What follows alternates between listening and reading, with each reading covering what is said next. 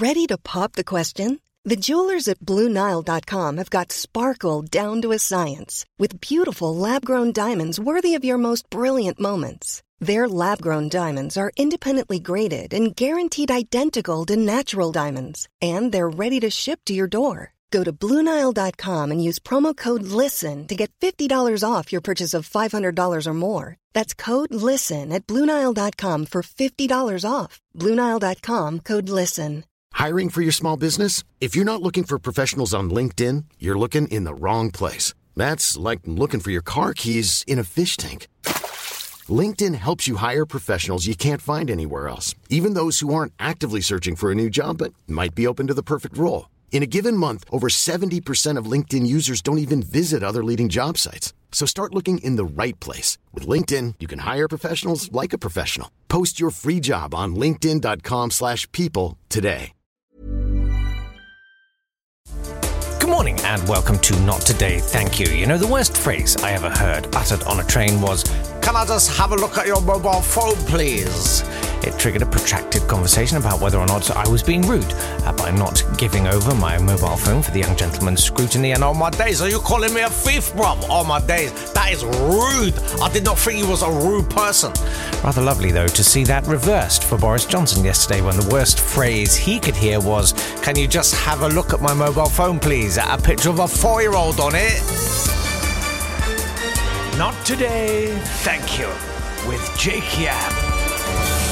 I'm a politician flagging on the campaign trail. Think BBC. I need more exposure. Think BBC. I urgently need to bury a bad bit of oratory. Think BBC. Okay, I just tried to ignore a 4-year-old child with pneumonia. What do I do? Always remember the golden rule. BBC. Badmouth the Broadcasting Corporation. Okay, we might scrap the licence fee, but how does it work? It couldn't be simpler. While the Mail and the Express gleefully prepare a new front page about it, just listen to what's going on at the BBC. Right, what's happening in the next BBC News Bulletin? The Johnson photograph? What about that bit in the press conference when he was completely floundering over questions about the fake websites and dirty tricks? Sir? Yes, Wilkins? I'm sorry, sir, but Johnson mentioned the BBC. Yes, I'm sorry, he hinted he might scrap the licence fee. Oh, great. Surely, sir, it's not policy, it's not news, it's just a speculative... No, it's very basic. He mentioned us, so we'll have to carry that in full, or we'll be accused of trying to bury it. And the Purdah rules mean we won't be able to carry anything else about him, which means anything else will get squeezed out. Bingo, job done. Oh yes, the Murdoch Press, ITV, they'll all love it. Badmouth the BBC. And if you really want to kick it up a notch, get 2 of your advisors to lie to the chief political editor about punches being thrown. Thanks, but who are you and why are you helping me? Wouldn't you like to know? Yeah, let's get rid of the BBC. It's not fair, is it? We hate it. It's dead. We killed it. Brilliant. What? Yeah. Oh, I don't know where I'm getting my news from or who's controlling it. Weird. You know, people always condemn the prequels of the Star Wars movies, the ones that came out around the turn of the century, was it, in the late 90s? But, you know, there were some really good moments in there. I mean, not particularly interesting cinematically, but certainly in terms of political philosophy. And there was this great speech from the Galactic Senate, and it's always stuck with me. The phrase, "So this is how liberty dies," with thunderous applause. Do you know what? I'm going to play the whole thing. Have a listen. In order to ensure the security and continuing stability, the Republic will be reorganized into the first Galactic Empire for a safe and secure society. So this is how liberty dies. With thunderous applause. Yeah! Scrap the licence fee! Hey! Oh, and workhouses. Anyway, just to give you some background, really, to this podcast, I used to do this every morning for Sean Keaveney, for money, on the Six Music Breakfast Show. Those were the days. And I made, probably over a period of 2 or 3 years, I think it was something like 3,000 individual sketches and jingles. I would do this every morning, just as I am now, only for money.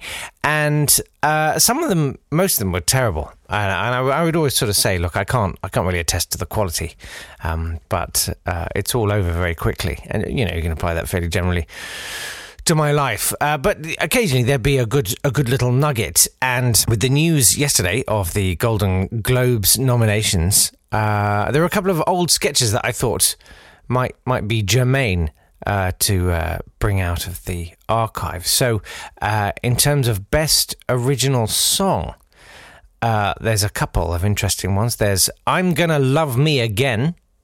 That was a new song written for Rocket Man by Sir Elton John and Bernie Taupin. That was up for a Best Original Song Award. I'm Gonna Love Me Again, just as soon as the lesions of... Anyway, so is Beautiful Ghosts, written by Taylor Swift and Andrew Lloyd Webber. I mean, imagine sitting around that piano for the upcoming film version of Cats. So there's a couple of pieces. I mean, they seemed sort of passably entertaining at the time. Let's see if they've withstood the test of time. I'm not sure. One was a story I did for Sean Keaveney about Elton John. He commissioned £1 million piano. It's a piano that cost £1 million to take on tour. And I was imagining a conversation between him and David Furnish about how that might have gone down domestically. And I also did an Andrew Lloyd Webber song. He said he was going to write the next Eurovision entry, so I wrote that. Again, can't attest to the quality, but they were made in under an hour, so here they are. Yellow Pages. Here we are. Oh, hello. Is that the ridiculously overpriced piano company? Elton? Sorry, hold on. It's Sir Elton, David! Sorry, Sir Elton. What do you want, David? I'm just wondering if spending £1 million on a piano's the right thing to do. Right now. Look, hello, I'll call you back. I'm sorry. I'm a father, David. I'm a father trying to support his family. I know you are. And if I'm going to support my family, I need the tools to do the job. I know. I'm sorry, Sir Elton. If I was a carpenter, do you think I'd be allowed to buy a hammer? Not for £1 million. What did you say? I said, yes, sorry, please, not the Chinese burns. So I need to buy a piano that will cost £1 million. Couldn't you just get a nice Steinway or something?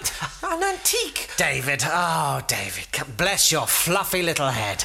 I must have rattled your little brain around in there too much with our lovemaking. This piano, David, is incredible. Every time you depress a key, the piano sends a mild electric shock to an endangered breed of swan who plucks the string with his beak. Now, don't you want Daddy Elton to have that? Yeah, I do. Don't you want Daddy to have the tools to do his job? Yes. Give a man a fish, David, and he will eat for a day. Give a man a fish, a tiara, and £1 million piano, and he will gain 10 times that amount in free publicity. Do you see, David? Yes, I'm sorry, Sir Elton. Of course you're right. Good. Bless you. Now come here. That brain of yours needs a good old rattling.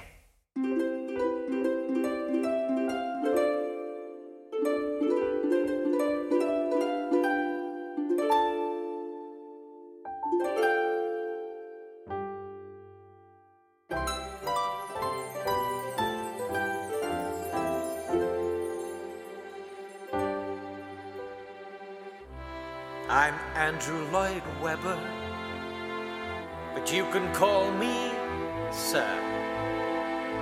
I'm working on the Eurovision. I'm gonna cause a stir. Some may say with the Eastern Bloc vote, it's over for Team GB, but I can win with every note played in the key of C. Yes, I do it all in C. It really works for me. And every 8th bar, I'm a Jesus Christ superstar. C, C, C, C, F, 2D minor G, C, C, C, C, F. Hey, this is really easy. Yes, everything I wrote is £1 million a note. The quality comes later with a good orchestrator. C, C, C, C, F, 2D minor G. I wonder what a euro's worth, 'cause there's millions coming to me.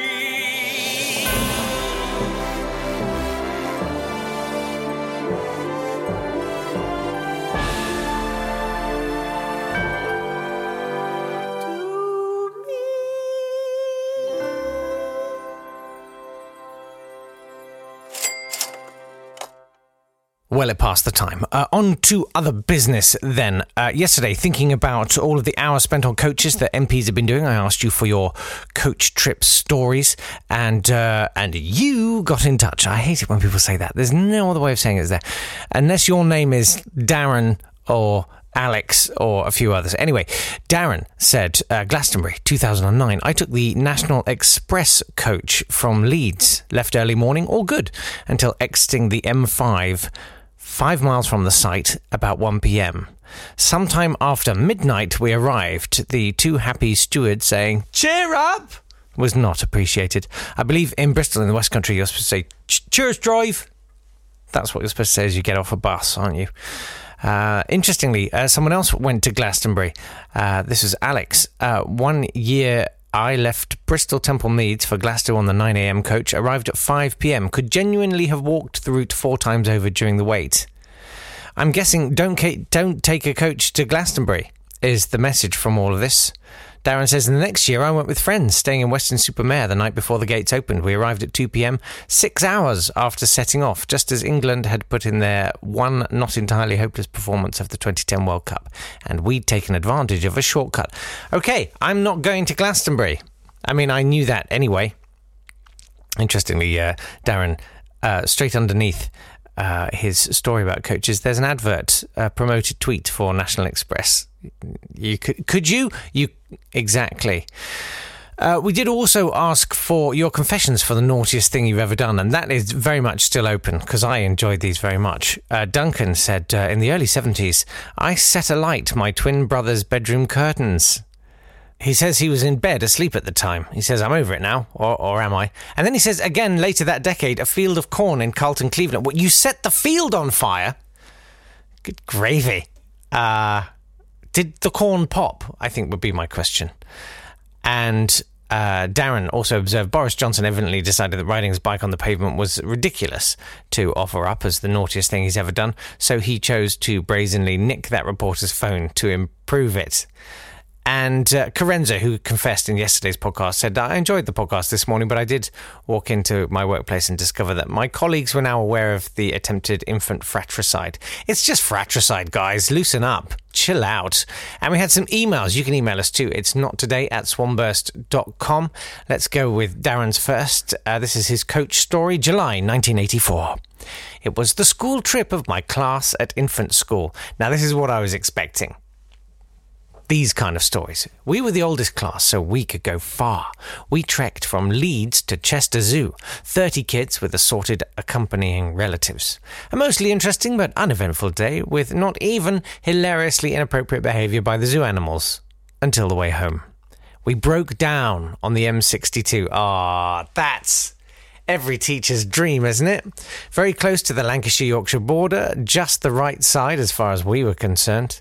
The bus expired in a spectacular cloud of white smoke, leading to at least one panicked cry of, "The bus is on fire!" Sorry for the accent. Fortunately, the grown-ups swung into action. The bus driver assured us that the bus was not on fire, but he could not possibly leave the bus to call for assistance. My dad... such pride. And another dad went off along the hard shoulder to the nearest emergency call box. Of course, the 80s. Meanwhile, we waited. One of the grandmothers, who could legitimately remember the war, swung into action, rounding up the fresh fruit that remained from packed lunches and cutting it up into small pieces with a penknife that she'd concealed. Oh, that's adorable. Oh. He said, so that's what's in old ladies' handbags. Yeah, don't mess with the old ladies.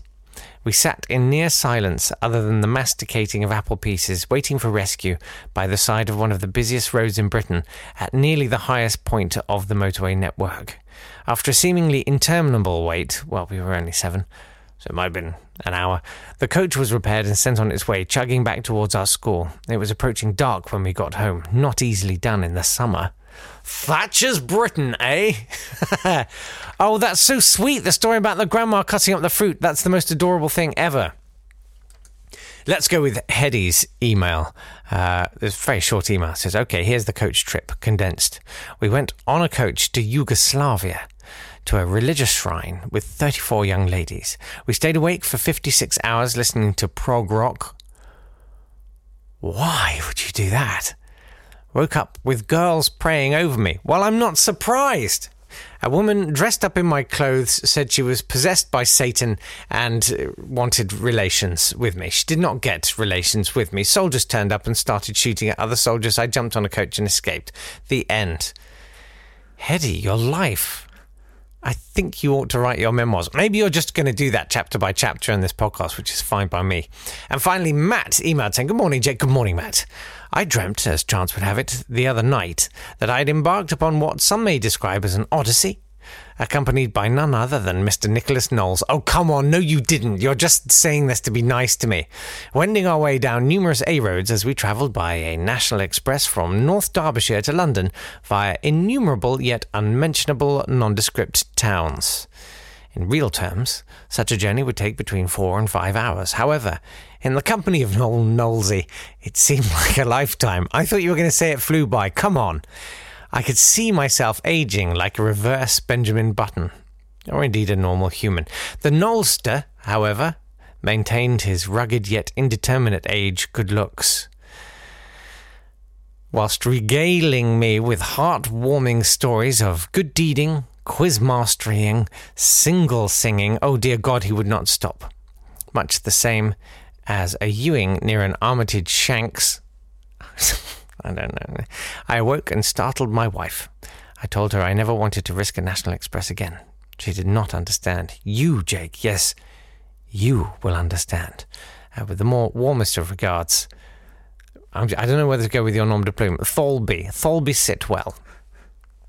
That's very weird and strange, and I'm going to take that upstairs with me to think about it a little bit more.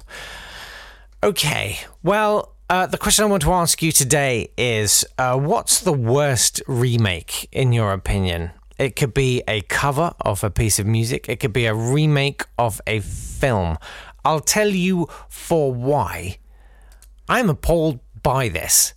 Boris Johnson released, I think today or last night, a spoof of Love Actually, where he goes and knocks on someone's door and says, holds up a sign from that infamous scene in Love Actually, and he says, say it's Carol Singers.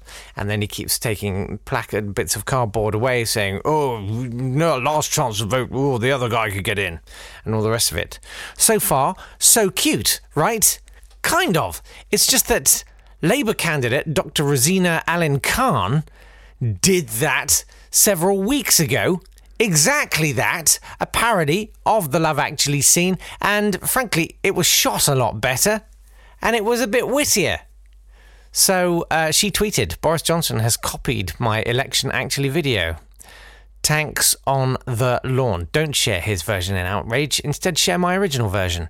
It's us versus Cummings, Johnson, Trump and Farage. And Bannon. Never forget Bannon. He's talking to them all, you know.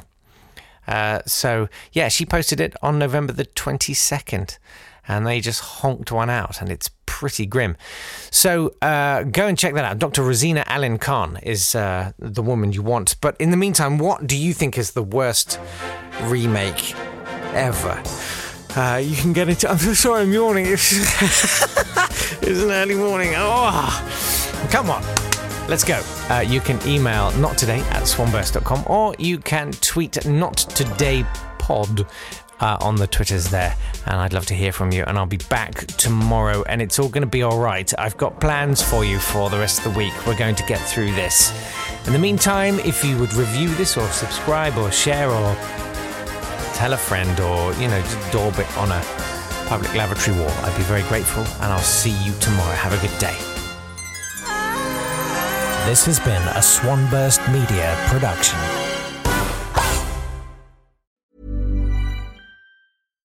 Here's a cool fact. A crocodile can't stick out its tongue. Another cool fact, you can get short-term health insurance for a month or just under a year in some states. United Healthcare short-term insurance plans are designed for people who are between jobs, coming off their parents' plan, or turning a side hustle into a full-time gig. Underwritten by Golden Rule Insurance Company, they offer flexible, budget-friendly coverage with access to a nationwide network of doctors and hospitals. Get more cool facts about United Healthcare short-term plans at uh1.com. Hey, it's Danny Pellegrino from Everything Iconic.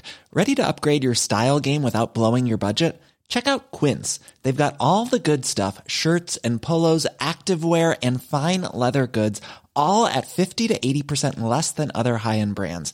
And the best part? They're all about safe, ethical, and responsible manufacturing. Get that luxury vibe without the luxury price tag. Hit up quince.com/upgrade for free shipping and 365-day returns on your next order. That's quince.com/upgrade.